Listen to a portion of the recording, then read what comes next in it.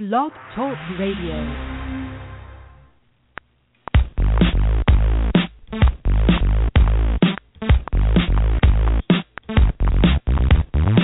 It's the GridironStuds show and the promo that's got the flow. Football knowledge from toe to toe with Amo, Talamino, and the other host you already know. Chad Wilson brings you the show. Dial us up, give us a call. We're waiting here to talk some ball. 347-633-9365 is the number to call. So don't sit around, no time to stall. Giving you football from wall to wall. And now we give you our two hosts, Emil and Chad, with your breakfast toast.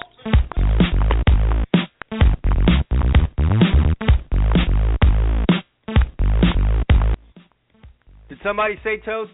It's what's today? It's Friday, right, Emil? Is it Friday? It is Friday. You sure? You hesitated there. Now I got to go to Twitter and find out if today's Friday. You were saying toast, and the first thing I thought about when you said toast was the Thursday night football game the NFL puts on every week. You know what? It was a disaster for a while, and then it turned into something. You know, kudos to Jameis Winston and the boys for not giving up. But here's the problem. By the time it turned into something, I think most people turned the channel. Yeah, I mean, they're doing all kind of things to get us to watch. You know what I mean? Christmas-type outfits. You know, the Buccaneers were hella red, and the Rams were hella yellow, to the point where, what was it? Who said it last night?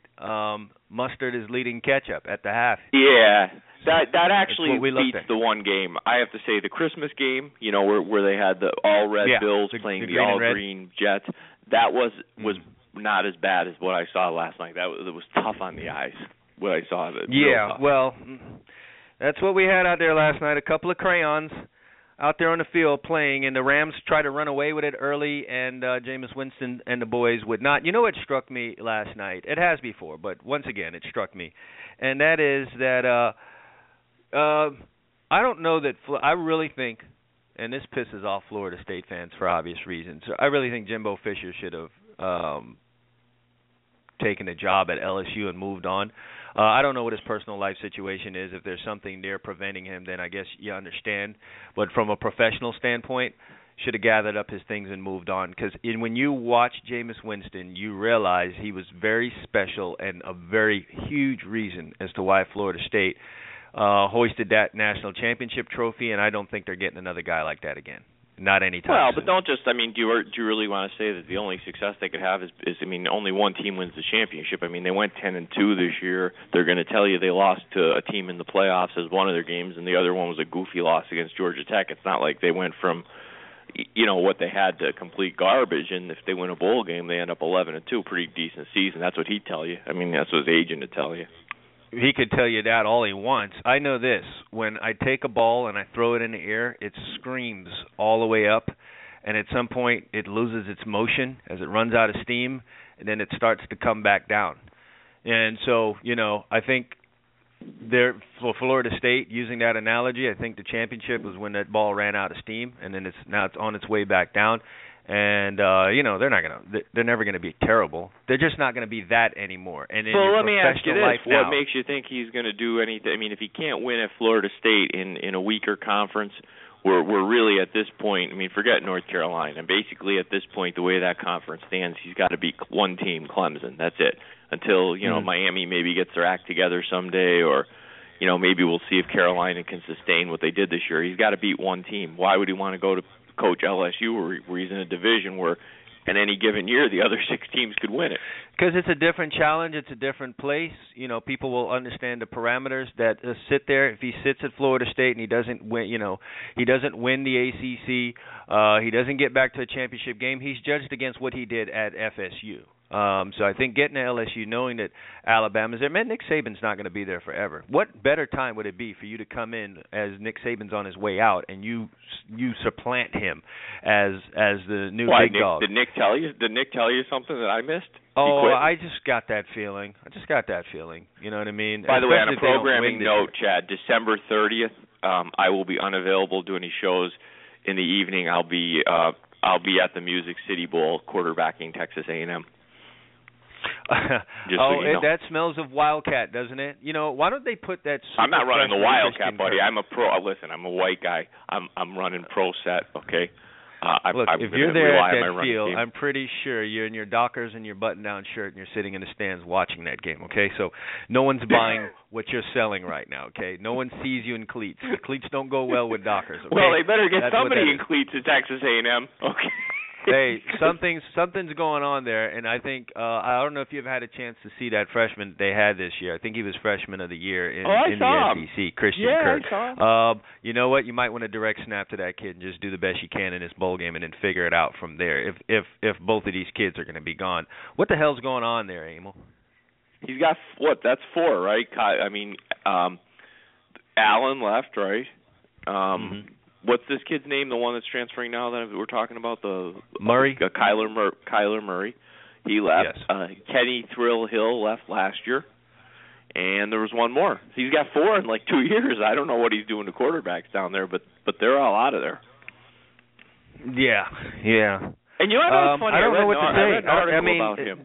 Sumlin doesn't look like a guy that rides his quarterbacks hard to the point where they just can't take it and they're up and out of there, but something's definitely going on. And Kevin, all right, going back to my case that I made about Jimbo Fisher, I think Kevin Sumlin should have rode the train out of. This is what coaching is now, okay? You got to know when you've peaked at the place that you're at, and Sumlin did there. He should have left with Manziel. We said that, and we said that as soon as if you remember when the first time the USC coaching job came up.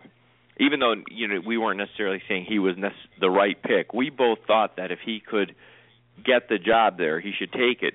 And this is back when Kiffin was going, because we both felt that he ran into a guy like Manziel, and at a school that really, has never been the powerhouse in the state of Texas. Recently it is because Texas is down, but we felt he should go. And go look at what he's done since Manziel left. 2013, okay, that team was under 500 or at 500 or under in the SEC. I think they were 4-4 in the SEC. I just looked it up, okay? The following year, they again were at 500 or below in conference play, and this year they were, I think, 4-4. So they haven't had a winning record in the conference since he left. They were 3-5 in 2014 and 4-4 this year. So I mean, since Manziel left in SEC play, they are 11-13. Yeah, that's not too good. No, and listen, you know what it is, man. Here's just a little simple formula for you. If you have a Heisman Trophy winner, you got to leave with that guy. It's really just what it boils down to. Well, especially at certain places you do. I don't think Nick Saban has to necessarily leave with Henry. No, not Nick Saban. Not anyone that's been there for a while. Not anyone that's been there for a while. But if you come in there and within, if your first or your second quarterback is a Heisman Trophy winner, and you happen to win a national title, you got to bounce. You got to bounce. Well, it sure seems like that, because if you look at what's happened, Cam Newton and what happened then at Auburn subsequently. I mean, you take a look, it's funny, Les Miles is still on the outs. They said even though he's staying, the seat's still real hot, and if LSU doesn't produce a 6-win season in conference next year, I've read where they're pointing to Miles saying, listen, since his 2012 season, he hasn't won more than 5 games in the conference. Now, this guy's on the hot seat at LSU, but he's beaten someone 4 years in a row. So what does that say for someone right now? I mean, listen, they're obviously looking for someone. I think at this point everyone knows what they were trying to do was get Jimbo Fisher, and they felt like they had Jimbo Fisher. That's why they got all puffed their chest out at Les Miles and was ready to pack his things and got all the boxes and everything else. I think that's what happened there. Now, this doesn't prevent them for setting their eyes on someone else who, maybe Jimbo's set where he is for a while, maybe because of his personal situation, but doesn't stop them from setting their eyes on someone. Chip Kelly's going to continue to look a little clownish in the league, so he's going to become more and more available every year, if not this year. So he may be someone that they're looking at, and every year they look at someone like that, and it's going to be another year that they're trying to get rid of the guy. He's not secure there in Baton Rouge. No way. Let me ask you. You do your recruiting roundtable show, and if you haven't addressed this, I'd love for you to ask it, next show. How does this affect LSU's recruiting? Because, going into the season, these kids are more and more savvy. The high school coaches know what's going on. They have to be telling these kids, listen, if you're going to LSU, it better not be for Les Miles, because he might not be there very long. Is that affecting them at all? here's my thought on it. It shouldn't affect them because it's LSU, and LSU is going to replace Les Miles with someone as good or better. LSU is going to win. LSU cares about football. LSU has a program. It's not some up and comer. It's not some fly by night program, so it shouldn't matter. However, having said that, as much as you tell young recruits this, don't get attached to a coach. It's not about a coach. The truth of the matter is we as human beings buy people, not necessarily products. So they're buying into a coach that, may not be there. I think they're really wise and intelligent kids that have guidance will get that and go to LSU because it's LSU, and the kids who have always grown up as LSU Tiger fans will go there. Others who have a ton of options may choose otherwise. So gradually, I think the recruiting classes will get weaker if they don't, eventually make a decision there with Les Miles. That's the way I see it, because I think Miles seems like a guy that is a salesman, and I'm sure he does a great job when he recruits. And I have to think that if you like that and you feel like, well, this guy, I love the guy, but he's not going to be there. It's got to hurt you long term. And I have to, this is a captain obvious, but I have to believe that A&M's in trouble with recruiting quarterbacks because, if you're getting any kind of guidance, you're looking and saying, well, wait, they've just bounced 4 guys in 2 years. Why? But something's going on there. Why am I signing up for that?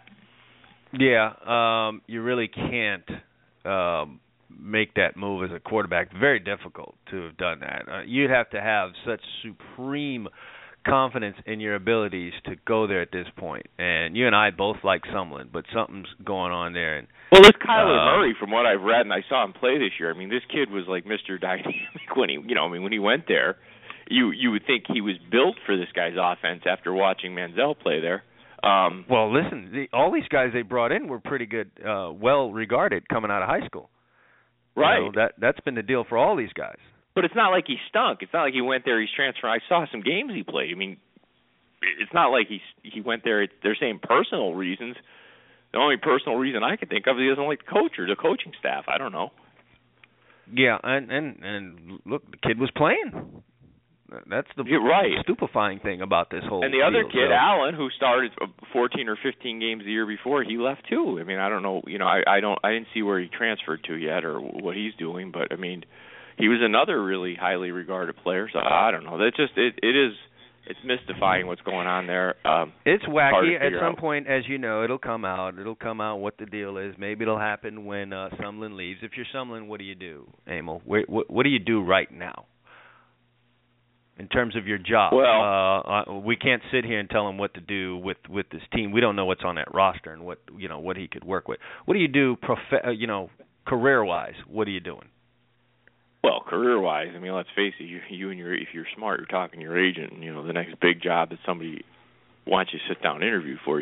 I'm interviewing because I just don't see that. I think they got a little spoiled quickly when they moved to the SEC. As you said, he ran into a Heisman Trophy winner, a special player in Manziel. Had some really good seasons. Had the big upset win of Alabama, which really carried a lot of weight, and I think has kind of kept him off the hot seat. And he had that win and that memorable season, the Heisman. I think they went 11-2 that year. But for years A&M had been one of those programs where they'd step up every once in a while and throw a 9 or 10 win season at you. There was a lot of 7-5, 6-6 stuff over the years. They were the redheaded stepchild of Texas, and then all of a sudden, these guys are in the SEC, and I think they got unrealistic expectations. Maybe the fan base might, they're throwing $450 million into that stadium down there, and the fan base might start thinking that they're a big dog in the SEC, and I don't think they are. I think they're a middle of the pack guy. They're not Alabama, they're not LSU, they're not Florida, they're not Georgia. That's just not what Texas A&M is. Yeah, I'm just curious as to what Kevin Sumlin thought he would do. Did he think he'd be able to hold on to that job and do this at Texas A&M for 10 years, 15 years? You can't come into this coaching game now thinking that way. You have to be the best guy.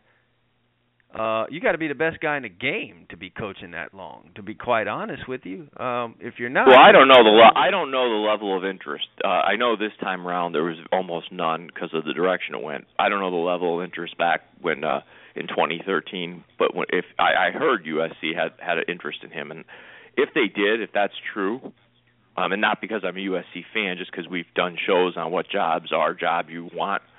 He's silly if he didn't go after that job. And I'm not saying that even because of what happened. I mean, he certainly looks that way now. Maybe one of them career moves. No, but come on, we've talked about it, Chad. I mean, that's silliness. You don't stay at Texas A&M and spurn USC. You just don't. Yeah. Maybe the USC job intimidated him. Maybe he felt like, I'm not ready for USC. You've seen a lot of facilities in the country, and I've read an article yesterday ranking the facilities. Obviously, Oregon's was number one with all the money Nike throws into it, and a lot of the SEC schools were up there. But they had USC's in the top 10 now because of what they've done with the McKay facility and just everything they've put into it. So I mean, he was getting great facilities. I don't know, but listen, that's water. Well, listen, I've not been to Oregon. Okay, it's kind of out of the way from where I'm at, but I have been to USC and I have been to Alabama and LSU and Ohio State. USC's right there with them. It's not necessarily Alabama, but man, from the time you walk into that complex and it's marble tile everywhere, you do feel like you're back in Greek times. So they've got a lot of trophies on display, so that usually helps too, right? Sure. No, and listen, they're up there in terms of facilities. So I guess you can't be intimidated by that job. You did take the Texas, and you were at Houston. You were following a nice little natural progression there. So you were at Houston. You did a good job. You went to Texas A&M. You performed above expectations. You should have taken the next step. Do you remember when Kirk Ferentz, who's had a great year with Iowa, was a hot name? He was up for every NFL job. They were talking about him going other places, and then he disappeared. I fear that's what's going to happen with Sumlin. Well, you know what though, to point on him, let's stay on Ferentz for a second. He's another interesting character. To his credit, I think he understood what he was, and maybe he's just happy, and that's okay. I mean, I think he also understood where he was. I'm in Iowa. I can stay here for a while. No one's going to push me out unless I'm a complete disaster. That's not the case. That's my point. And I think he likes it there. That's not the case in the SEC in Texas A&M. No, but he may be one of those guys that, same thing, a couple of years ago you made the point, to your credit, about Chris Peterson. And we were talking about the SC job, and you said, well, he doesn't strike me as an LA guy. And he may know exactly what he is. He was in Idaho, and now he's up in the great Northwest, and maybe that's where he belongs. I just, I give people credit. If you're happy and you know what you are, that's good. I just think, like you said with Sumlin, in the SEC, you're not hanging out there unless you're winning. I mean, that's just the way it is. They're not going to let you go 7-5. I think that's the biggest key. I think that's the biggest key to coaching is knowing what you are. You got to know exactly what you are, and then you can make better moves in this whole coaching thing. If you know that. I also know, though, for most guys, for 85% of the guys in this coaching thing, you better enter it with the whole mindset of being mobile, or you're going to find your career going in the wrong direction fast. Don't come into anywhere. Can you say the Navy coach's name for me? No, don't want to. Okay, well, we'll call him Ken because he has a Polynesian name. Yes. Whatever. Okay, sorry, Ken. Neapolitan, yes. I'm really confused that he didn't take the BYU job. I think the BYU job's a pretty good job. It's a step up for him. They play a really good schedule. He's got Navy to a point where they're 10-2 and playing in a bowl game. I'm not sure if there's much. BYU thing's not for everybody, though. There's a Mormon aspect to that thing. But he is Mormon. That's the point. Maybe though. You can be Mormon. There are people out there that are Christians. But you're not a hardcore practicing, you know what I mean? Maybe it's good for me to be saying this at Navy, and I could do that thing at Navy. But when I come to BYU, man, I got to live that. I got to be that 100%. I got to walk through the halls and be Mormon 24 hours a day. Who knows? We're only speculating here, but maybe he can't. Maybe he doesn't think he can go run the option. His son is over playing there at Moore. His son is playing at BYU, and he made the statement that he had to look at the job when it first came out because of his faith, which is why I don't understand. Here's the quote: BYU is something I need to look into because of my faith and the opportunity to coach my two sons. Ultimately, I decided to stay at the Naval Academy because this is the best place for me and my family. We were at peace with the decision. So, I mean, I don't know. His sons play there. I think his sons texted him and said, "Dad, please, don't do this. Don't want you to coach us, Dad." Thanks. Thanks I for like your time. him. I like him. I just think that there's only so much a guy like him can do, because of the limitations at Navy. I mean, I think they had a special year at Navy. This may be the best team. I mean, I'd have to look, but this may be the best Navy team they've had since Roger Staubach left. And I'm not saying that to be funny. If they win their bowl game and finish 11-2, you'll be hard pressed. I don't think in the last 50 years, if we go back and look at it, that Navy had a better season than this season.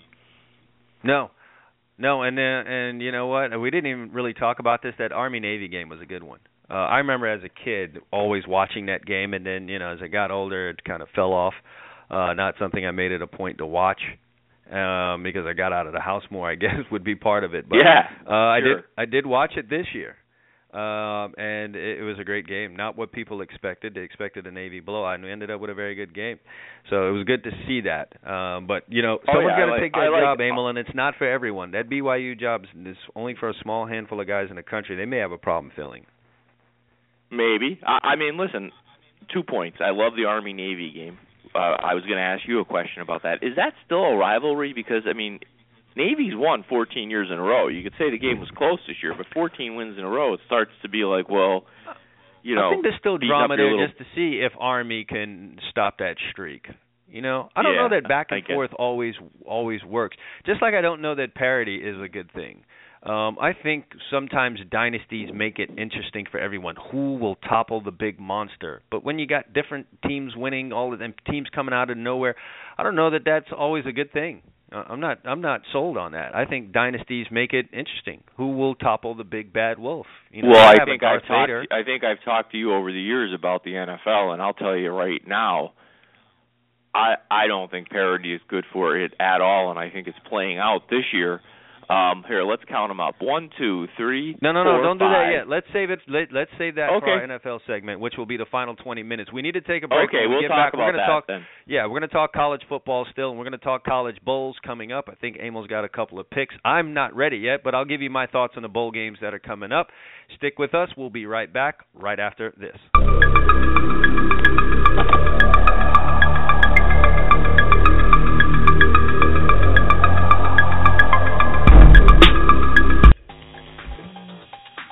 Sure, summer's gone, winter's here, but that doesn't mean everyone's putting their t-shirts away. Whether it's the company recreational basketball team, the youth soccer league for the kids, or the Halloween party your buddy throws every year, t-shirts are as much a part of the American culture as Tom Brady deflating footballs.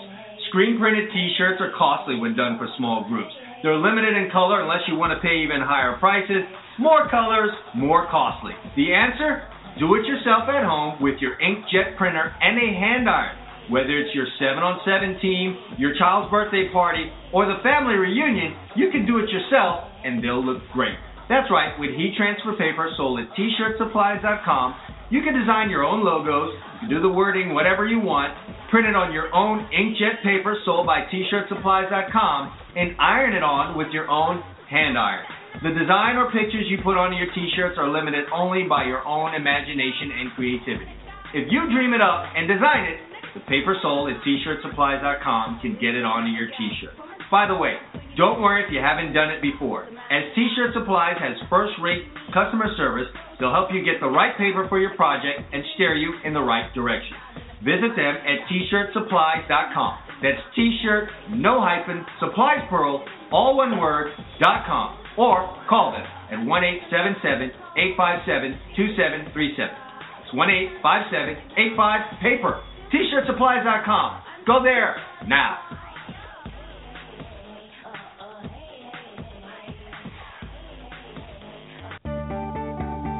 OMG. Look at all of this paperwork. Are you a business owner and you're buried under a mountain of paperwork? You need an MVP on your team. And that MVP is MVP Business Concierge Services. They know that sometimes paperwork can get in between you and your customers. Why not spend the time doing what it is you do best? Getting new customers, handling the ones that you have now, and while you're doing that, you can have an MVP working for you. We know that tax season is the busiest time of the year for business owners. No more missing deadlines and getting IRS penalties for late filing. MVP Business Concierge Services will do all the hard work for you. They will streamline your payroll, streamline your finances, and have you on track. With trustworthy advisors that are very reliable, they will take the hard work away from you and get you back into what it is you're doing best. How do you get this MVP on your team? You call right now, 844-696-8722. 844-MY-MVPCC, or send an email to info@mymvp.cc and get an MVP on your team today.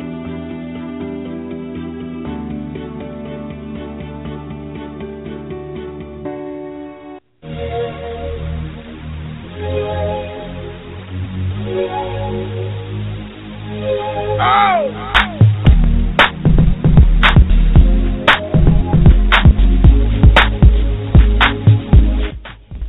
10:25 here on a Friday, exactly 1 week before Christmas. Hope you've been doing your shopping, but not right now. You're listening to the GridironStuds show. It's the weekend preview show. Chad Wilson and Emil Calomino here. There's some bowl games coming up, Emil, that we need to talk about. It's bowl season. The first of 113 bowl games coming up here in the next few days, and we do need to talk some about that. And did your high school team get invited, by the way? We declined an invite into the Tupperware Bowl. We passed, but nevertheless, everyone and their mom gets into bowl games. I think I need to look at this. Did we have some sub 500 teams? Yes. There's Nebraska's in, San Jose State's in. I think there's 4 or 5 of them if you count them up. Minnesota. You know what? I'll do a little research while you talk to us about Arizona and New Mexico. Give me your thoughts on that. I've got some thoughts on it. And while you're telling the fans here, I'm going to just do a little research here for you. If this was a better Arizona opponent, and New Mexico to New Mexico Bowl. If this was a true neutral field game and a better opponent, I was tempted to take Arizona. I think they've had a disappointing season. Rodriguez is staying. They had a good year the year before, and this year was not what they expected it to be. They finished 6-6, but it's hard for me to think they're going to be exceptionally motivated in this game, which is the Gildan New Mexico Bowl. So since that's the name of it, I'm going to. By the way, Gildan makes T-shirts. If it's the same Gildan I'm thinking of. Yes, there's a tag on everyone's T-shirt. Everyone has a Gildan in their closet somewhere. That's right. So so I'm assuming the T-shirt bowl is in New Mexico, playing New Mexico. So I'm going to think that Arizona might not be exceptionally motivated here. The wind chill for the game is supposed to be about 39 degrees. So it's hard for me to make them a pick here. I've got to think for New Mexico, it's a bigger deal playing at home, having a good season, 7-5, and maybe if they can get a scalp of a pack. Can I say that at the scalp? I mean, it's a term. Am I allowed to say that? Get a scalp. Who's stopping you? No one's stopping you. Okay. We're not that big yet. Okay. Okay, if they can get the scalp of a Pac-12 team, that would really make for New Mexico's season. So if you probably force me now, talking it through, I would probably take New Mexico. This line opened at 12 and has made its way down to 7.5 points, meaning a lot of money has come in hard on New Mexico. Yeah, history has told me, and pretty good at the bowls. History has told me this is the kind of game where people get trapped, because they're gonna use a logic that you're using on this, and while it definitely applies to the later bowl games like this is where people get caught. Yes, Arizona is not going to be very motivated for the New Mexico Bowl. Yes, New Mexico is going to be very motivated for the New Mexico Bowl being played. I think it's probably in their stadium, for crying out loud. They're going to be super motivated. But though at the end of the day, New Mexico is just not good enough to overcome an Arizona team that's simply better than them. So at some point, the athleticism, it is a game. You did warm up. You did break a sweat. You will play football at some point. Maybe you don't start off the way you should. But New Mexico comes out. They make a couple plays. They get happy. They point in your face. They sell you out. They say something about your mom. And then Arizona says, okay, all right, now you've done it. Now I'm mad. And then they just start playing football. It'd be something for me if New Mexico played defense, but they don't. Right. And in their league, they give up 430-something yards a game, almost 200 yards rushing. And once Arizona starts seeing the blood trickling down from their nose, they're gonna get after it, and this will probably end up being a runaway at the end. Early on in this game, if you pick New Mexico, you're gonna be like, yes. They might even get like a 10-point lead in this game, and then by the late third quarter, you're gonna be like, man, that's why you just don't pick teams like New Mexico. That's how I see this. So you actually see the money coming in hard on New Mexico as a down too, because you just as a downer because you just see too many people running with that logic. When it falls, when it falls this hard like this, I feel like maybe it started off with sharp bettors and the public went the same way too. It wouldn't surprise me to see it maybe even go to 7 and then the sharps come the other way with it, and then it goes back to 8 right. Well, in a game like this, they can actually middle the game. I mean, you got guys who probably grab New Mexico at 12, and if they can get Arizona it's actually, at 7. let's without getting too betting technical here. This is an outstanding, awesome game. Historically, bowl games are great games for middling because you get a lot of line moves, and this is one of them. 12 to 7.5. You can have a field day with that, and I just think ultimately Arizona in the second half will impose their will, kind of like you do on your young cousin in the bedroom when the rest of the family's in the dining room. You just impose your will on the young guy, just to let him know. You better be real wait clear. till You mean wrestling? You mean wrestling? Yeah, wrestling. For God's sake, where's your mind, pal? We are doing college football, so. This next one's a good one, and it's actually one where the logic you used on that last one could come into play here, though. The line's too small for me. I was gonna go. I was all prepared without. Here's what I do in bowl season. I don't look at the lines right away. I try and look at the matchups, and I delay looking at the lines as long as possible. Sometimes I even come up with my own line for the game, and I did that this year. And I think that's probably a good thing that I'll do here. I'll share the line that I came up with because I didn't look at any lines. I went through, looked at the matchups, and came up with my own line. The line I came up with for the game we just spoke about with Arizona and New Mexico was Arizona by 12, and it's 7.5. And the line I came up with for this game was Utah by 5, and it's only 2.5. So not enough for me to jump 6. on BYU. I was going to say 6, and here's my problem. I was amazingly close too, Emil, to the Vegas line on all of these bowl games I came up with lines for. I was surprised at how close I came. I should head to Vegas and just be a lines maker. Well, you look at this stuff long enough, and it's the truth. But in this game, with the injuries they've had over the course of the season between their running backs and quarterbacks at BYU, it's amazing they've had the season they've had. They're 9-3 now. Granted, they had some very let's use the word fortuitous wins early in the season against Nebraska and Boise State, but they were in the win column. So for them to be 9-3 this year is amazing. Utah comes in with the same record. I'm hard pressed to pick a side here because the obvious play is, hey, BYU's coach is leaving for Virginia. They don't care, they're not prepared, but that seems a little too easy. I don't know what direction to go with Utah because I'm not real high on their quarterback play, especially with the running back Booker out. What I will tell you in this game that I like is if I was playing it, I'd play under. 51 is the number right now. I think this game is going to be more of a defensive struggle. I really do. I don't think they're going to light the scoreboard up here. You might be right. I did like BYU in this thing initially until I saw the line being so small. I just think Utah was up for something. They were up for something really big for a good part of this year. People, were putting them in the playoff and all that, and then now they've slid themselves all the way down to playing in the second bowl game of the season. I think the motivation will be gone there, but they may have gotten motivated. Don't you think that it was early enough? I mean, Utah, it's not like they lost the last game of the season. I mean, USC took them behind the woodshed middle of the season. I think from that point forward, everybody realized that whatever happened up in Oregon that day, when they beat Oregon 63-20, was basically an outlier. Because I think I don't know that they've gotten over the disappointment, though, Emil. I mean, look how they finished off the season. They lost at Arizona. They lost at UCLA, really couldn't put up any points, and then they struggled to beat Colorado. I just think their dog got hit in the street, and they just haven't recovered, whereas BYU closed out pretty damn good, putting up back-to-back 50 points. I mean, these two teams close things out differently. Now, Utah is going to be motivated to play BYU. because it's BYU. Just how motivated, I don't know. And BYU finished that season up pretty damn strong. So, and that's why I like the under in this game. I see a lot of sloppy play in some cases. In Utah's case, removing Booker is huge for their offense.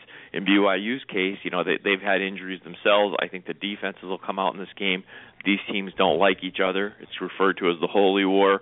So there's that motivation. I think this is going to be one of those, as John Madden used to say, a slobber knocker. Yeah, for some reason, Emil, we're moving on to the next game. For some reason, we've got Ohio and Appalachian State playing. I got a pick on this game. For some reason, I've got a pick on it. Well, good, because because I absolutely had no interest in this game whatsoever. Do you want me to give you my pick? Can I tell you? Since you've been so kind. You want me to tell you what I think about this game, or do you want me to tell you what I think about your pick? I didn't even make a line on this game because, admittedly, I've not seen Ohio play one quarter of football, and I haven't seen Appalachian State play. That's for damn sure. So just the fact that a school like App State, who is not in the general consciousness of anyone, is a 7.5-point favorite in this game, leads me to believe they might be pretty damn good. And whereas someone might quicker recognize Ohio, the fact that the odds makers have decided to make them 7.5-point favorites in this game does it all for me. So I would back App State in this one. They must be something fierce. That's just the logic I'm implying on this one. So where are you going with it?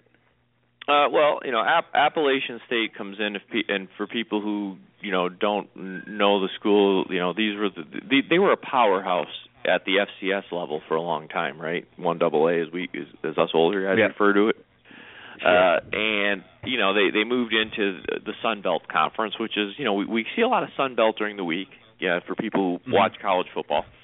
They go in there and they finish second in the conference. They finished 10-2, 7-1 in the conference. Arkansas State goes undefeated in that conference. I had talked about them a little earlier. Now, for those of you who don't know Arkansas State, who beat Appalachian, Arkansas State had 3 losses on the season: USC, Missouri from the Southeast Conference, and an excellent Toledo team from the MAC. So Arkansas State's a real deal. They're 9-3. They beat Appalachian. Now, Appalachian's only other loss, Clemson.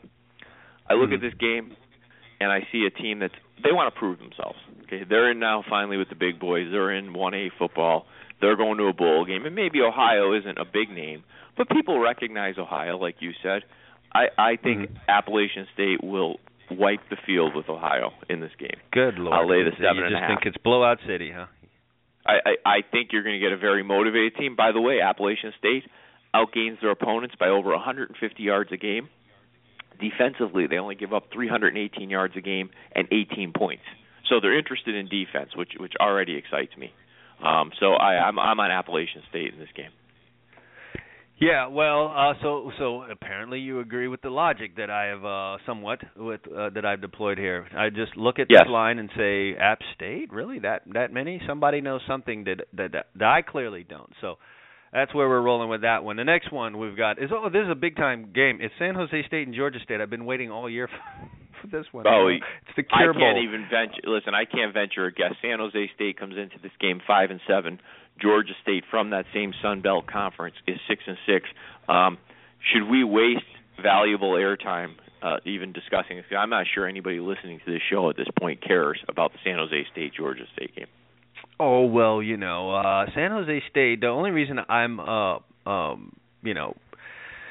interested in this game at all, first of all, I just think it's awesome that a bowl such as this is called the Cure Bowl, because you need to be cured of something if you sit here and watch the whole damn game. So I just love the name of this bowl. I think someone out there is playing with us. But no, in all seriousness, I love the San Jose State running back, Tyler Ervin. He is super dynamic. So for this reason, I'm going to give you homework, Emil. I'm going to tell you to watch this bowl game and watch that kid and tell me what you think of him. Super explosive. Oh, I've seen the San Jose State running back. He's dynamite. Oh, no. You know I'm up late on Saturday. He's the kind of kid. Yeah, he's the kind dynamite. of kid that you would see at USC, to be quite honest with you. He's the kind of running back. He's a player. No, he's a player. How do you get out of there? How do you end up at San Jose, I'd love to know. I think I'm going to do a little bit of research on that. He is a smaller guy. I think he's 175, 180 pounds, but there isn't a more explosive back in the country. I watched him against Auburn, and I think the week before the Auburn game, he rushed for a stupid amount, 300-plus yards in the game. So I'm going to watch the game because of him, because I don't get to see him much, and you know, I want to check this kid out. I had this line actually at San Jose State at -3. And the line currently is 2.5. It opened at 5. You know what, man? Georgia State probably come away to winner in this thing. I don't know. It's anyone's guess. San Jose State's a 5-7 football team playing in that conference. They can't be that good. So I think Georgia State wins it. I think Tyler Ervin really puts a stamp on things, though, and puts his name out there. Probably has a big game, and they end up losing anyway. So it's as far as I'm willing to go. And I told you, the next one. game I'm actually interested in seeing. I think there's, you got two decent mid-tier programs here. You got Louisiana Tech coming in at 8-4.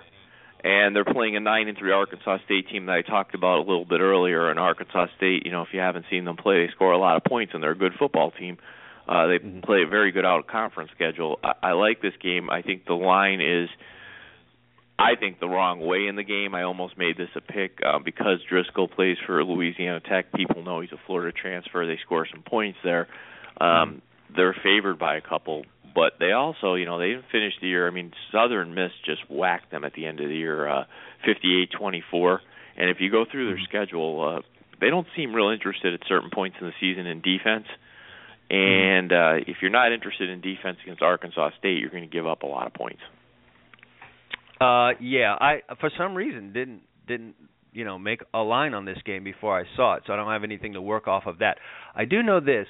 Arkansas State for years has put together, they've had as good an offense as anyone in college football. Now, mind you, obviously they're not playing against the big boys every week, but when you look at it, Emil, here's their last 6 games, rushing totals: 343, 238, 148, 309, 296, and 306. And you could say, oh, well, they must be one of these option teams like, a Georgia Southern that goes out and all they do is run the ball, like Navy or something. Not true, because over that span, they had 2 300-yard passing games and 2 200-yard passing games. Arkansas State does offense. Arkansas State knows how to run the football. And then let me tell you this as well. Let me just read this off for you. This is astounding. The turnovers they've forced over the last 6 games: 3, 4, 5, 2, and 2. That's outstanding, Emil. I mean, they're averaging 3.5. I think it isn't luck when you take it away at that clip either. I mean, you're doing something. The last 3 games of the season, they forced 12 turnovers. Behind them running the ball like this, and also being balanced enough to throw it when they need to, and what they do on defense, turning the ball over, there's no way Arkansas State's losing this game. I really should have made this a pick. Now that I'm looking at it, now that you talked your way through, I feel like you do. I talked myself into it. Yeah, I'm almost sad I didn't make it. And they're an underdog. Well, you can make it a pick, Chad. Do you want it on the sheet as a pick? Can I phone a friend? Sure. I'm going to throw it. I'll last. I'm going to throw it on there. You know why? You know why I'm going to throw it on there as a pick? And it's because I love defense and I love running the ball. I love a good rushing game. I love a balanced offense. Let me not say that, because I'm not one of these guys that want to watch an option attack and someone run the ball all day. I love teams that can run the ball and pass the ball with equal efficiency. So you know what? Go ahead. Throw it Chad on my tab. We've given you 2 bowl picks. My first official bowl pick will be Appalachian State minus the 7.5. And from the same conference, Chad is taking Arkansas State +2 in these games tomorrow. And by the way, that's another thing that impressed the hell out of me about Arkansas State. They were a 12.5-point closing line underdog at Appalachian State in that game in early November, which essentially decided their conference title. They won outright by 13. And I talked about what I think of Appalachian State, so that tells me something about this team, Arkansas State. I'm an Arky State fan tomorrow night, so I'm going to roll with them at 9 o'clock. I got to watch. I was going to watch anyway, just for the Driscoll factor, so I could. See, hopefully he does well, because I just want to let Florida fans who killed him while he was here I just want to let them have it a little bit because I think the kid got a raw deal when he was here. But damn it, when I look at what Arkansas State's doing, Driscoll's sure to throw 2 or 3 picks in this game because somehow, some way, they force turnovers. So, yes, we've got that one. We got to move along. We got a couple more coming here. There's one not too far from my house. I may even attend this game, possibly, maybe. It's the Miami Beach Bowl, baby. Last year, this game ended in a brawl between. You should have known Memphis was going to be something this year. Just how they went out in this bowl game last year, they went out throwing punches. That's how the inaugural Miami Beach Bowl kicked off last year with punches and fisticuffs. I want to say was it BYU in Memphis? I think it was. Was that who it was? Yeah, the Mormons were throwing down. Yes, they were. They were throwing down a little bit. Do you see what happens here? Mormons come down to Miami Beach and lose their religion. That's what goes on down here, okay? Everybody does. Everybody comes down there and loses not even something. Mormons can act right. That's why I'm telling you, in free agency for the NFL, you got to get the right person in here, and you got to get the right coach to come down here and coach the local universities. All right, nevertheless, in this contest, we've got South Florida. Good job by the Miami Beach Bowl getting someone from in-state into this thing against Western Kentucky, who's quarterbacked by a kid who played his high school football locally down here. And if you don't know who he is, he's one of, if not the top passer in all of college football, and by the name of Brandon Doughty is a coming home of sorts for him. They light it up, man. And South Florida has done an outstanding job, Emil, because I think both you and I may have discussed this. Willie Taggart was on a serious hot seat. I was pretty sure he was out of there this year. Kudos to him and the South Florida Bulls, putting together an 8-4 season. And you got to love the way that they closed out. The way they close out makes this thing very difficult to pick. But I'm a little concerned about them going up against this passing offense.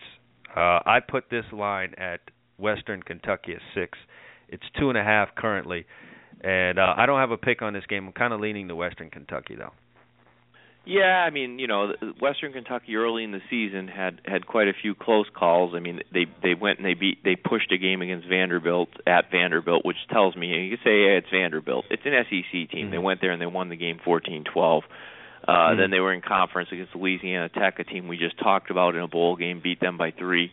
Then they lose a 3-pointer at Indiana, which if you've watched Indiana this year, they took a lot of teams at home down to the wire, including Ohio State and Michigan.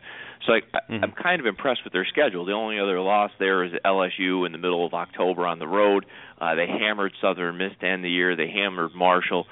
To me, it's hard to go against Western Kentucky in this game because they're 11-2. They're playing for something big. I mean, for them, hey, for anybody, hell, 12-2 is a nice season. Yeah, that's good. A nice season. Good grief. That's big time. So, I mean, South Florida's got so much money in the bank. They could actually afford to lose this game, and no one's going to be thinking about, oh man, we got to go pack our boxes and get up out of here. You know what I mean? They've done enough this season to feel a little comfortable, and they did close out the year with some blowout wins. I just, the way Western Kentucky with that passing game keeps pressure on you.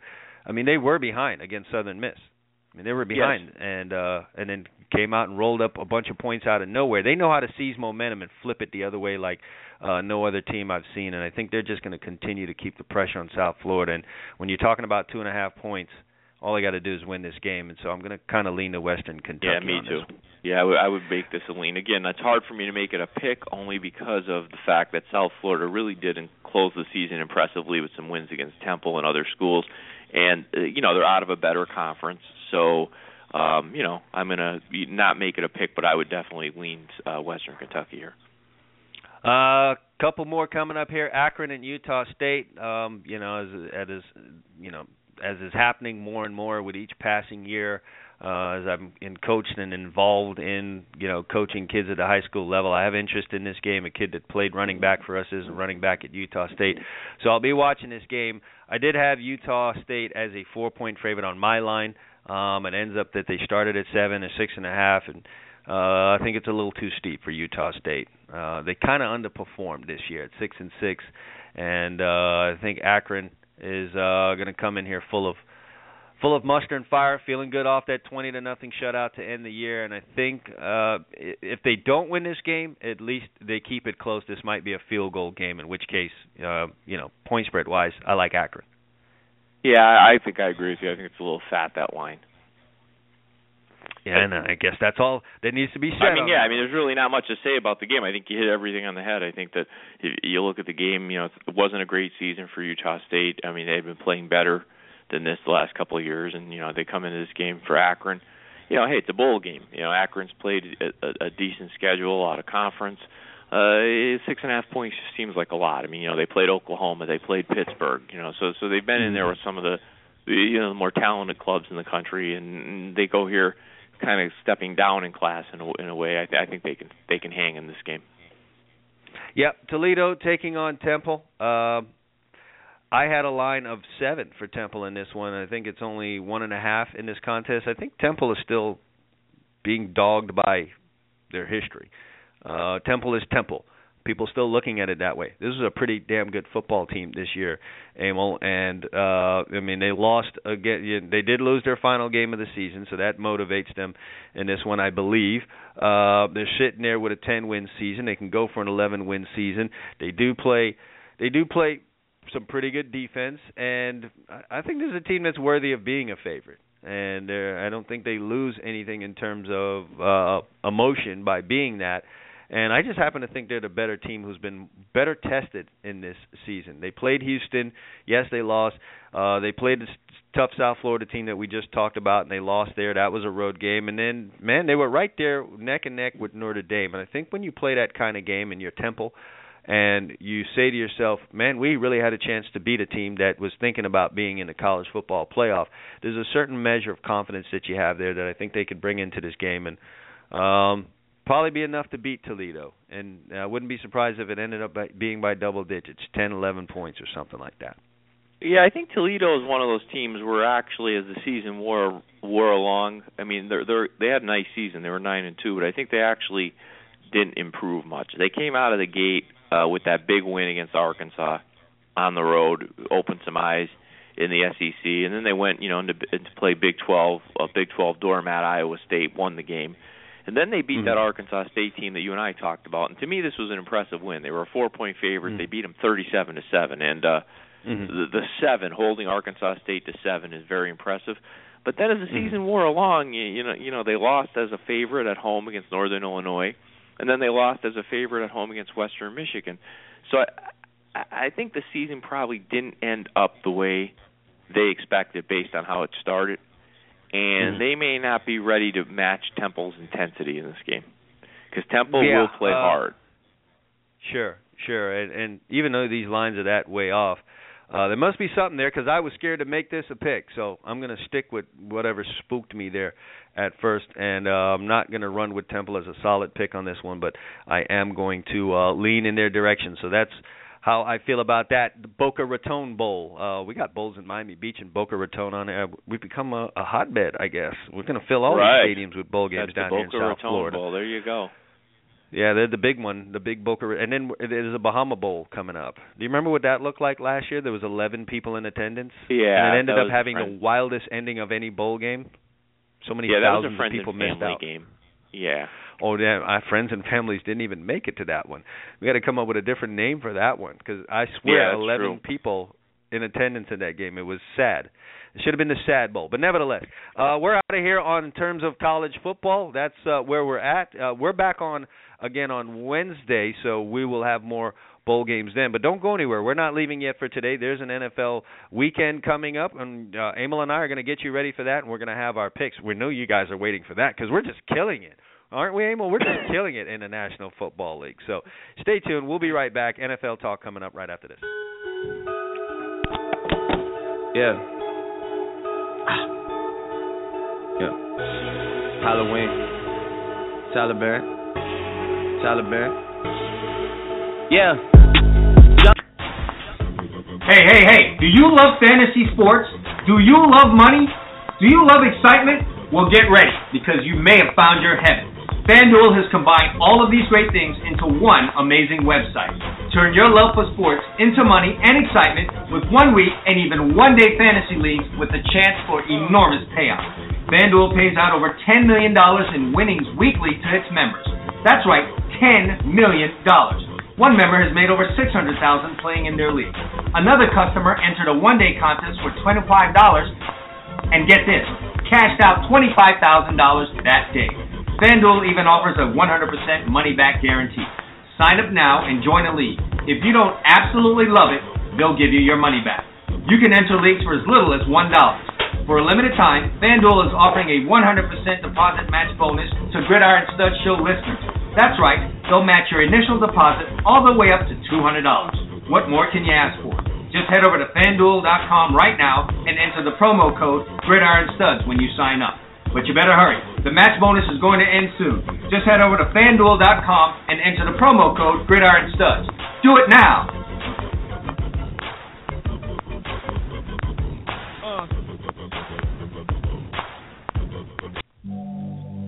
Are you a property owner or want to be one, but you don't have time for property management? Then get an MVP on your team.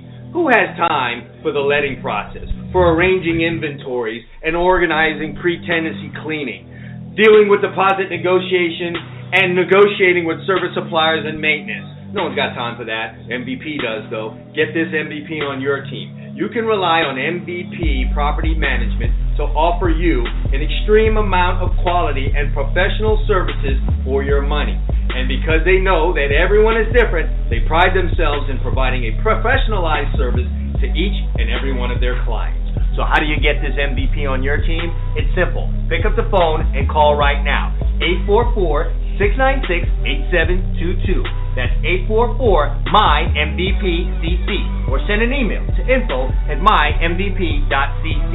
Get this MVP on your team and start winning today.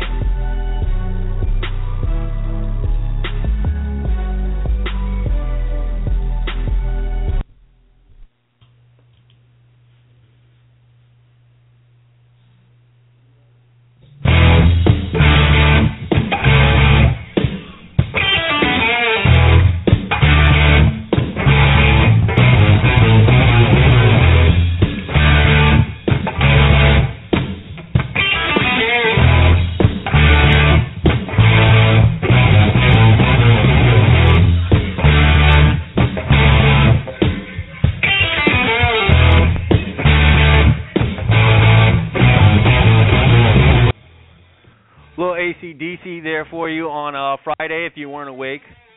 Those guys will wake you up.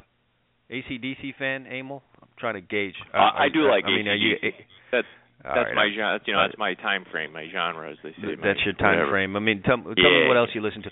I was wondering, is this guy a Sinatra guy? Nope. I like Sinatra. I like U2. I like the Counting Crows. I like a lot of stuff. Actually, some of the stuff that my daughter listens to. It's 18. That I don't know who sings it, but I'll be like, I like that song. Who sings it? She'll tell me, I'll forget. But I like some of the stuff today. I'm not like one of these old guys that says, "Oh, this stuff all sucks." No. I find I like Sinatra more around this time of year. Sinatra's good for this time of year. I'm a New Yorker, so gotta love Sinatra. Black, white, Hispanic. You're gonna like Sinatra if you spent your time in New York City, especially if you had some New York City Christmases. So. I'm a Sinatra there's certain guy, atmospheres you have to admit that Sinatra, if you're in a restaurant and, you're having a nice dinner and watching Goodfellas. Yeah, that type deal. You got to have Sinatra's some Sinatra always playing in the background. Yeah, you got to have Sinatra playing when the guy's getting whacked and his head bashed in by Pesci or De Niro. Just goes so well with it. Got to love that. All right, NFL's on tap. Talking about what you know what? I went through something here, and I did post this on Twitter. Here's the sad fact, okay? All right, we were talking about parity earlier, and I'm not sold on that being a good thing for the NFL. Maybe someone in the offices thought, man, wouldn't it be great if a different team won every year? Someone came up with that and failed to realize that sometimes there's just interest in being There's an interesting thing in losing every year and not being able to knock off the big bad wolf. And to that, along those lines, we have exactly one game this weekend, Emil, featuring 2 winning teams. Broncos taking on the Steelers is the only game we've got on the slate this weekend that features 2 teams with winning records. Well, this is where you stopped me before, rightfully so. Good production call. And do you know why that would be? Because it's very hard to get 2 winning teams on the field when you have 32 teams and only 11 have a winning record. That's disgusting. Think about what I just said. 30% of the league has a winning record. 30%. That's ridiculous. I think, Emil, I would prefer if you had pretty much the same teams winning every year. Each year you had one team, or maybe even 2 teams, that snuck in there and put something together and knocked off of one of the big bad wolves, or even went all the way to the end and beat the big bad bully at the, like at the end of the video game, like the big character comes out at the end and you got to kill him to win the game. I think the league would be better off with that. I'm not sure what the NFL is doing. Isn't that what baseball essentially has? By and large, every year, the Yankees, the Red Sox are going to be sniffing around, the Dodgers, the Giants, people criticize the Cardinals. That, though. Let's not be morons. Let's not be idiots, and let's not forget history. People have criticized that about baseball. But in seeing the NFL go this whole parody route and baseball stay where they are, I think I'd much rather have that. Even if it's not my team. Now, it's easy for me to say that. They have the model that you want.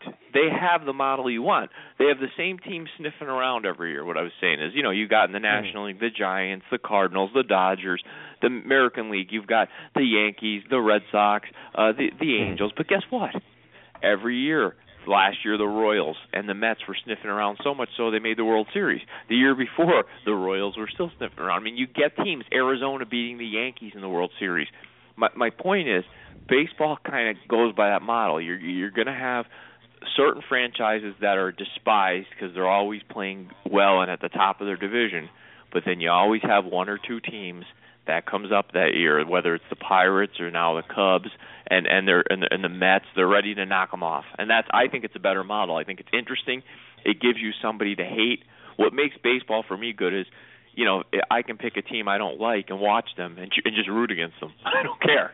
Yeah, I think there's some value in the hated Patriots and the hated Tom Brady winning it and getting to the end and pissing people off. Listen, stirring emotion works in this society. It works in this country. And if one year you've got some lowly team winning it, then another year they're replaced by another lowly team, and that's the rotation that goes. And then once every 6-7 years, the Cowboys come in there and win it. I don't know that evokes enough emotion from people. I think there's something to be said for having hope and then having it dashed at the end by certain fan bases. I don't know if this is a good thing. Well, here's why I say your model doesn't work for what the NFL wants today. Mm-hmm. That model works very well when your fan base is essentially a hardcore fan base, and that's really what baseball is. Baseball fans, 85 million people saw games live last year, okay? But baseball fans are hardcore, and you know that growing up in New York. Baseball fans that really love baseball, they follow the sport now, they're looking at trades, they love the sport, okay? There's not a lot of what I'll call casual baseball fans because rotisserie baseball is hard to do. It's not like fantasy football. You got to really pay attention. It's too much, okay? Football is not looking for hardcore fans anymore. We're doing a show about football. They know guys like us are watching the NFL. They're looking for the casual fan. And in the casual fan, they don't care if there's 21 losing teams. They don't care if their team makes the playoffs and they're 7-9. They just want to be able to say, my team's in the playoffs. I'm telling you. That's my theory. Yeah, they don't really care the NFL. I just feel like the NFL chasing the casual fan might end up being the death of it. And by the death of it, I mean, look, football's not going to go anywhere. I just think it might slide out of that top popularity spot at some point because of their chasing of the casual fan. Look at the damage that it's done already. It's watered down the product. The game has gotten soft. You've got all this off-the-field stuff becoming just as important as the on-the-field stuff. It's just, and all that I think is as a result of chasing the Bravo Channel people, trying to get the people off of Home Shopping Network and not really catering to the hardcore fans who would watch a 24 hours of NFL football, and I just don't know that is the route that they should be going. But you know what? The toothpaste, as they say, is already out of the tube. So I don't know how you reverse parity. I don't know how you go back to where you were. I just think this is what it is going forward. Well, let me ask you this. You're on social media as far as Twitter a lot. I know that, and I follow you on there, but I don't really do as much, as you. I do put out stuff on Facebook where people get in conversations, and I know a lot of guys, because of I'm 47, guys over the age of 35, from, say, 35 to, say, 70. And I'll throw out stuff, honestly, I watch NFL more out of I feel like I have an obligation to watch it, to do this show and actually be able to talk about stuff I watch. But I'll be honest, if I didn't do this show with you, I wouldn't watch as much of it. And I'll say stuff like that once in a while on Facebook, and I'll have guys chiming in saying, I barely watch it anymore. I love this, I love college, I love high school, but I don't watch it. I don't know if that's just anecdotal and the numbers don't support it, but I wonder what happens if this fantasy football becomes completely outlowed and you can't do it. I'm with you on that. I think it's totally being fueled. More than half of the interest is being fueled by fantasy football, being fueled by betting on it. It's the only way to be interested in some of these games that I'm looking at when the 6 and 7 Bills are going to travel to the 6 and 7 Redskins. When the 6 and 7 Falcons are taking on the 5 and 8 Jaguars, where the 6 and 7 Texans are taking on the 6 and 7 Colts. How are you getting jacked up about that? And you by the way, have let me a play player. Devil's advocate. There's somebody sitting out there next to a computer or their phone listening to this right now saying, well, wait a second. You can gamble on college games. Let me explain the difference. The casual fan cannot bet college football for the most part because there's 126 or 128 Division I teams. If you're not following college football, it's very hard most Saturdays unless it's a marquee game and Alabama's playing Texas or USC or something. You know all the players involved.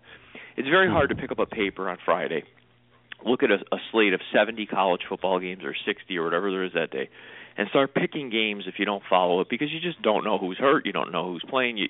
There's not by enough and large, information. what do those college bettors do, man? They're betting on their team. They're so hardcore wrapped into their school that's what they end up doing. That's why Vegas makes so much money. Correct. They get emotionally NFL, though, wrapped is into different, their though, and that's where I'm going with this. Most weeks in the NFL, when they have bye weeks throughout the middle of the season, so you've only got 14 games, okay? One's on a Thursday, one's on a Monday night. So you got 12 on a Sunday. A guy can go to lunch on Friday, not be what you would call a hardcore football fan. Pick up the New York Post or the Philadelphia Inquirer or wherever he is, the LA Times. Read the lines, read some articles. Pick 2 or 3 teams, put a couple bucks on it, and go to the sports bar with his buddies and watch the game on Sunday, not really caring who wins other than he has some action on the games. It's the easiest sport to bet for people. Between fantasy and picking teams, it's the easiest. I don't mean in terms of winning. I mean, obviously, we'll prove that as we go through the games. But what I mean by you don't need to follow more and more it. Difficult. Yeah. Yes. It's become more and more difficult to win at this thing, and I really think that's fueling it's fueling the game right now. It's fueling the interest in the game because listen to those games I just read off, man. Who's getting hyped up about that? Who's getting hyped up about the 5 and 8 Dolphins traveling to the 3 and 10 Chargers? Now, you might get hyped up. You might get hyped up now. Would you not get more hyped up if the 4 and 8 Dolphins were going to play the 10 and 3 Chargers? That might be a little bit more interesting. But both of these guys suck. And I could make a point that I said to you the other day. I think we were texting or whatever. I said, our records are funny this year, but I have the records we've done the show for 4 years, and we've always been pretty good at the NFL. And I think part of it, not making excuses, is if you watch these games, most of them are decided in the fourth quarter, in the last 6 minutes, by a bounce or a call. Let me put it this way. I hate using the words against my personality because I believe a lot of times in life you do make your own luck. But a lot of these games I watch, there is a lot of luck involved in who wins at the end of these games. And I hate to say that. I mean, there really is. You watch it, it'll be a call. But, you know, Emil, on the surface, you would say, oh, well, that should be a good thing. There's drama all the way down to the end. But then you got drama between two teams not going anywhere. I mean, you didn't care in the first place. Who the hell cares if the Chargers get a late drive to kick a field goal to beat the 3-10 Chargers get a late field goal to beat the Dolphins, who are going nowhere this year. Neither one of these teams. Well, I'm going to be out a little bit on Saturday night. I have a couple Christmas parties. If it's on, I'll watch it. Now, I'm a Cowboys fan since I'm 6. I'm not sitting in front of my TV and watching that whole game Saturday. I'm just telling you, I'm not. Now, if there was some meaning to the game, sure I would. But I'm not sitting there to watch a 4-9 Cowboys team play. Yeah, and especially not against the Jets. You know what I mean? I don't care. So for the Eagles, there you I'd go. be more interested. Yeah. Sure, because it's a divisional matchup. But we could go on, and we would look like and Let's sound talk like about the that two game. old It's the first men. one on the board. Do you have a pick on it? Well, I prefer that we throw our picks out there first, and then we jump into all these. We could do that. These other great, solid matchups that the NFL is throwing our way this weekend. Here's my MO, and I go first in the NFL because, allegedly I'm the lesser of the two in the NFL, but we're both sucking serious wind picking these games, as you said. Yes. Here's my motto, and it's going to become very apparent to you and all the listeners. I'm just picking good teams. All right, I'm just going to go with the good teams, and on that note, I'm going to back the Patriots in this one. They're double-digit favorites. It goes against everything that I believe in. I don't really like laying double digits just in general, especially in NFL games. But what I have stuck to and thought for years has absolutely betrayed me all year long. So it's time for me to get off of that and change my wretched ways. And I'm going to back the Patriots at home against the Tennessee Titans. We've long talked about the Tennessee Titans being the team of absolute no-names. We can name Mariota and maybe one else, and then we're done. Dorial Green-Beckham. I know him because he just looks like a complete monster out there. I watched the Patriots last week. I think they got over you know how you get sick and you're home from school for a few days? Yes. I think their few days is up. They're back to school and they're back in there and they're studying. They didn't play their best game last week, and they still hung a 27-6 win, a beating on the Houston Texans in Houston. So coming back home against another drip drop who just lost 30-8 and is playing back-to-back road games, I'm going to roll with the Patriots here. They need to get, like I said, they need to get back well. And this is how they do it. They showed signs of heading in that direction last week, so I'm going to roll with them and say they continue that effort this week against Tennessee. They've got reasons to play well and play right. Carolina Panthers. This game opened up as 6, and for some reason it's dropped an entire 1.5 against the New York Giants. I guess everyone feels like this is the Giants' time of year. Maybe some folks out there think the Panthers might not play as hard, might sit guys. They haven't locked up that number one spot yet in the NFC. Am I correct? I think they haven't secured that. They still have to win another game. Yeah, so there's plenty of reason for them to play hard in this game.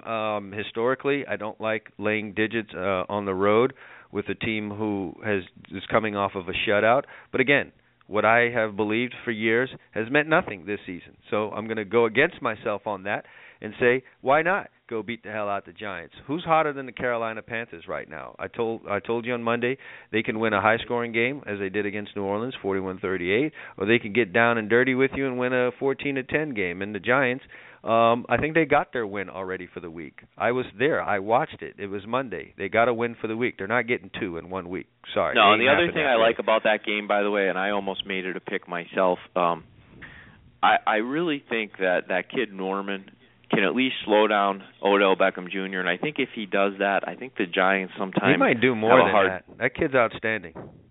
Yeah, I think that if he does that, the Giants really struggle with where to look for their offense. I mean, he's such a big part of it. Makes all the explosive plays, it seems, in that offense. And I think if Norman contains him or shuts him down, this actually could get ugly for the Giants, because the Giants are not a good football team. I mean, they're just not. No, that's not what I saw when I watched the game live and in color on Monday. They just happen to be playing a team that's just even worser. And yeah, sorry, Mr. Apple, if you're out there listening, they're worser.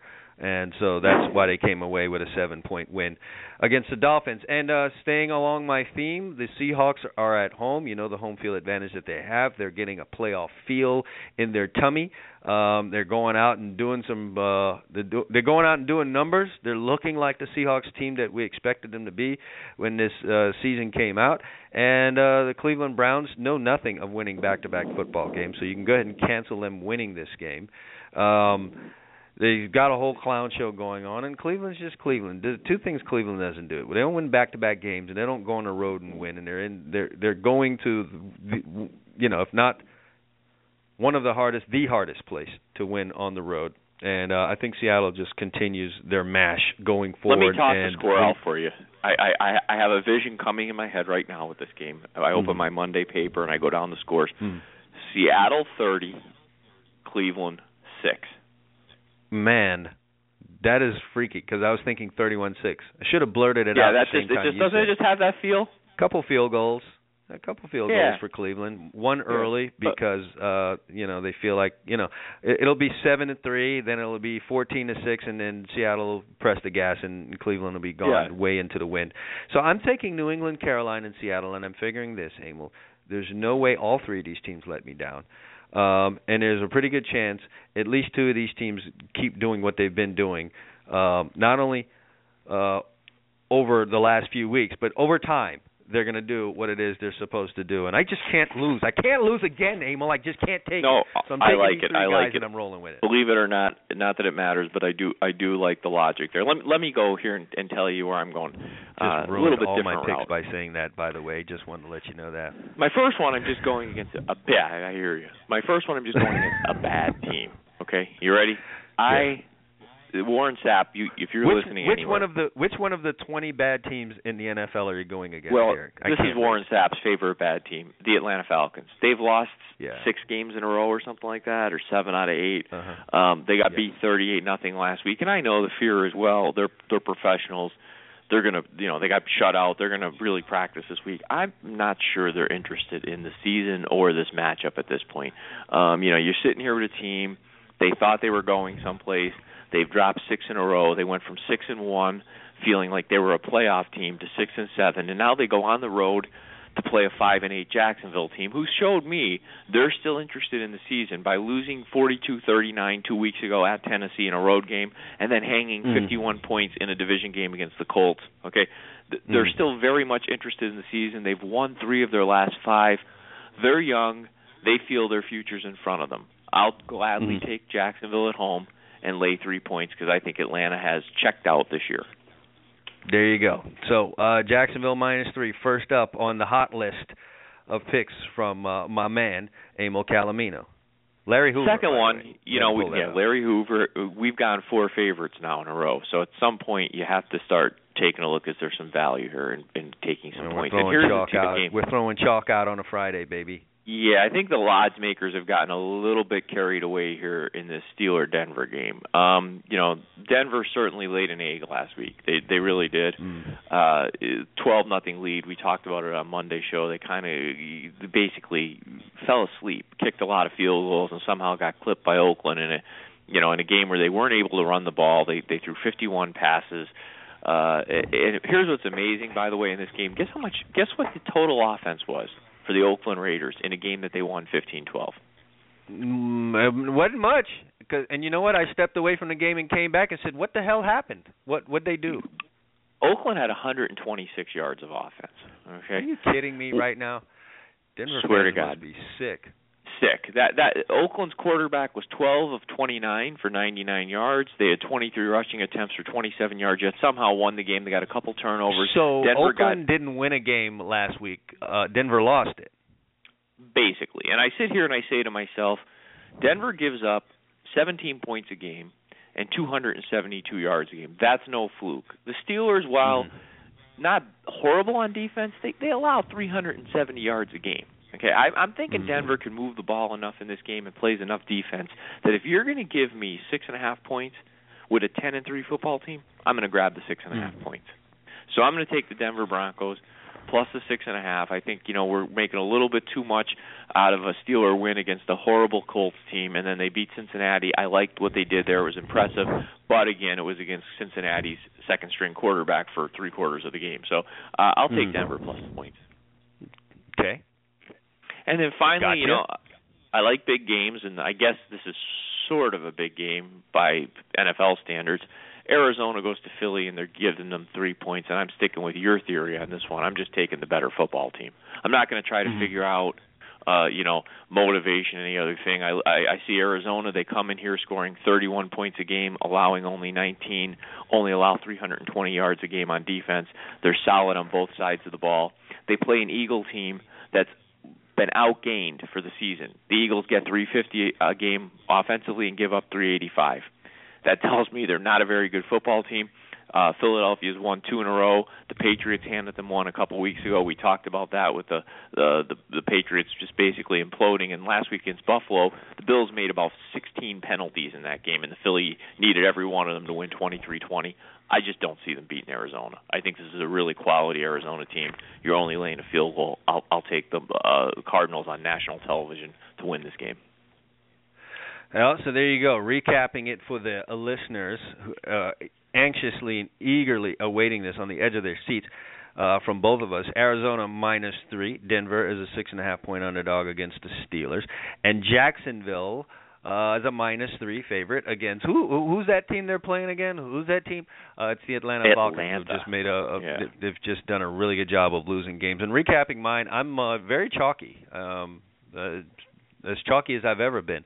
Seattle is a 15-point favorite. Carolina is a 4.5-point favorite. And New England is a 14-point favorite. This probably marks a first time I've laid double digits with 2 different teams in one damn week. So there you go. I'm breaking. I'll be honest. There's only 2 games on this whole. There's only 2 games on this board. I'm looking throughout the board here that I'm actually interested in sitting down and watching. One would be the Arizona Eagle game at night, and then the other would be that Denver-Pittsburgh game. The rest of this... Yeah, so do you see why I said let's just make our picks, and then after that we'll see if there's anything in here worth any kind of a damn of talking about?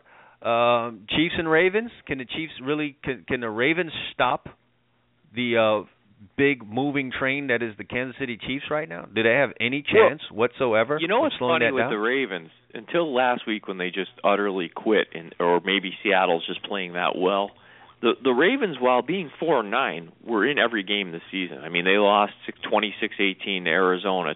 They won against the Chargers by 3. They lost by 2 to Jacksonville. They beat the Cardinals by 3. They won by 6 against Cleveland, lost by 2 to Miami. I mean, they've been in every game. I have to think that's a winning organization. I mean, it really has been. That I think there's some pride there that they may be able to put up a good fight in this game, especially with Kansas City on the road. I have a feeling they can. I have a feeling they might stop that streak.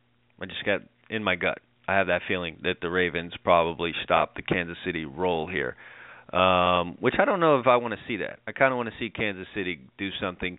I want to see something of major interest outside of whether Carolina will go perfect through the season. I want another storyline here, an on-the-field storyline, and what Kansas City is doing is one of those things. So I wouldn't mind seeing that continue. Give me something that's going to draw me to the games outside of whether or not so-and-so is going to throw for 300 yards and 5 touchdowns and give me some fantasy points. We need that. We do need that. Yeah, I would say that. I like Kansas City's story. I can root for Kansas City in the AFC playoffs. I like what they're doing. Why don't we just do this? Well, let's roll through here and see if there's any storyline we can suck out of any of these games. We already talked Atlanta and Jacksonville. Houston and Indianapolis. Is there any storyline we can pull out of that? Well, they're playing for first place. It's just the fact that is so. And both teams have losing records. 6-7 Houston versus 6-7 Indianapolis are in a. You know who the quarterback matchup match is in this game? We've got Yates, Taylor Yates versus 40-year-old Matt Hasselbeck with Charlie Whitehurst in the bullpen. Hasselbeck, who's probably Yates' dad, if could be. That's what we've got going on. You know what? The storyline for me: can Clowney finish the game, get a sack? and continue. There you go. He's looked good, actually. The last couple of weeks. Yes. I would love to see that. Would love to see J.J. Watt and Jadeveon Clowney in years to come doing things. There's my storyline. I came up with something. Buffalo and Washington. Go. This was a good Super Bowl when I was in high school. Yeah, I was out of high school by then. I'll tell you, you're going to laugh. I almost made this a pick. I saw Washington catching a 1.5 at home. I just couldn't pull the trigger after watching what the Bills did. Our listeners, thank you for not doing that. So we appreciate it. They're just so sloppy, though. It's hard to pick Buffalo, Chad. I watched them play last week. So many penalties, just total sloppiness. But again, it's the Redskins. I can't buy in yet. Sorry. Yeah, we picked the next two games. Next three. The next three. Four. The next three. We did pick those three. We did pick the next four. So we're here. We're the Green Bay Packers and Oakland Raiders. We should be really, really interested in a game like this, and for some reason we're not. I guess you could say it's one of the more interesting games. Oakland's kind of played themselves out of a playoff chance here, which I'm very disappointed about. I don't like what they've done over the last 4 weeks, checkerboarding their games. I think the Detroit loss on the road was the big disappointment. Kansas City is red hot. You beat Denver, but then you lose. You do something and lose to Detroit. They'll probably come out here and beat Green Bay for all the hell we know. That's kind of how they roll. Well, I have a feeling a lot of people are going to jump Green Bay, giving only 3 in this game. And again, it's Oakland. Just same way I said about Washington, I just can't pull the trigger. But I got a good feeling for some reason Oakland's winning this game. I don't like, Could it be that the Packers got to go to Arizona next week? Could be that. It also could be the last 2 Packer games. They won on a Hail Mary against Detroit, and it took them 3.5 quarters to finally put Dallas and Matt Hasselbeck away at home, or Matt Castle. I don't think Green Bay's playing as well as we're being led to believe by their 9-4 record. And I think Oakland's got some fight in them with Del Rio. They feel like they're building something there. If they were going to quit, it was going to be last week in a road game against a tough Denver team. They go out and somehow with 120 yards of offense figure out a way to hang in the game and win it. This would be a game I'd keep my head. I wouldn't get hog wild with the Packers here. Remember when Cincinnati played San Francisco in a Super Bowl? I wore Reeboks back then. Twice. They played them twice in a Super Bowl, 81 and 88 Super Bowl. Yeah, one I was 9 years old, and then the other one, the John Candy game I call, which was down here in Miami, actually. Yeah, I was wearing Reeboks. Yes. That's how long it's been. But, one of these teams is, could be smelling a Super Bowl maybe, but not really. The other team is so far away, so terribly far away that just makes this one not very interesting at all. Cincinnati does need to get up off the canvas, though. There was a playoff-type atmosphere last week, and they got completely punched in the face, and in the process, their quarterback got his thumb bent back and not going to play in this one. Old A.J. McCarron's going to get in there. He of national championship fame and hot girlfriend, now wife fame. He's going to get in there and actually see if he can get Cincinnati down the field and do things. You know what? I watched him when Dalton went out last week because I liked the atmosphere and feel of the Pittsburgh-Cincinnati game, so I stayed tuned. He looked good, actually. He actually looked like he might be able to do something. He did, but this might be this might be a bad spot for Cincinnati. Here's what I see, and I understand San Francisco's 4-9. They played Pittsburgh at home last week in a real, like you said, playoff atmosphere. They lose their quarterback. They lose the game, okay? Mm-hmm. Next week, they have a game on tap at Denver, a team they feel is worthy of their attention. Because remember, they still believe that they are a Super Bowl contender, regardless of the quarterback situation. Mm-hmm. In between, they've got to make a road trip to San Francisco to play a 4-9 San Francisco team, and they've been installed as a 6-point favorite. That usually is not a great formula. Right. You're right. Can't say you're wrong on all that, but hell, we haven't been right very often, so who the hell knows? Cincinnati go in there and win 30-0. And their tight end's out in this game, by the way. Is one of their receiving threats. Eifert is doubtful for the game, which you don't have your quarterback, you don't have your tight end. You're on the road, and the game's supposed to be played in light rain. This has the feeling of one of those ugly games that somebody wins 16-13. Yeah, and with that, hate to end the show on a note like that, but we're ending it on a note like that, man. We gave the folks an extra 30 minutes here. We actually talked longer about the NFL than I thought we would. As this interesting as some of these games may seem, if you pull a storyline out of it, maybe you can actually sit there and watch these things. Yeah, I guess. Yeah. There you go. I told you the two I'm watching. Yeah, well, I don't know where I'll be on a Sunday afternoon, but, I'll be training some kids. I know that. I do some training on Sunday, so that will be a part of my Sunday. When I get back, though, I'll be watching the NFL after all that crap I said. I'll find something interesting. Red Zone channel, too. That's for the ADD people out there. I'll be watching that so I can see just only the game by the way, on the 20 going before in. Before we go, the Jets look a little too easy tomorrow.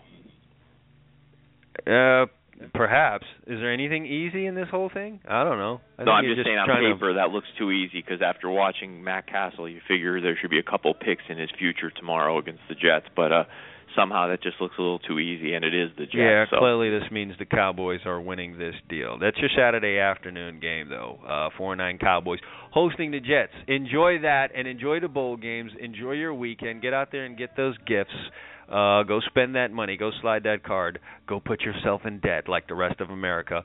And we'll see you back again on Monday. Emil and Chad wrapping things up on Monday for all of our listeners. We'd like to thank you for listening to the show. For Emil Calamino, I'm Chad Wilson. Enjoy your day.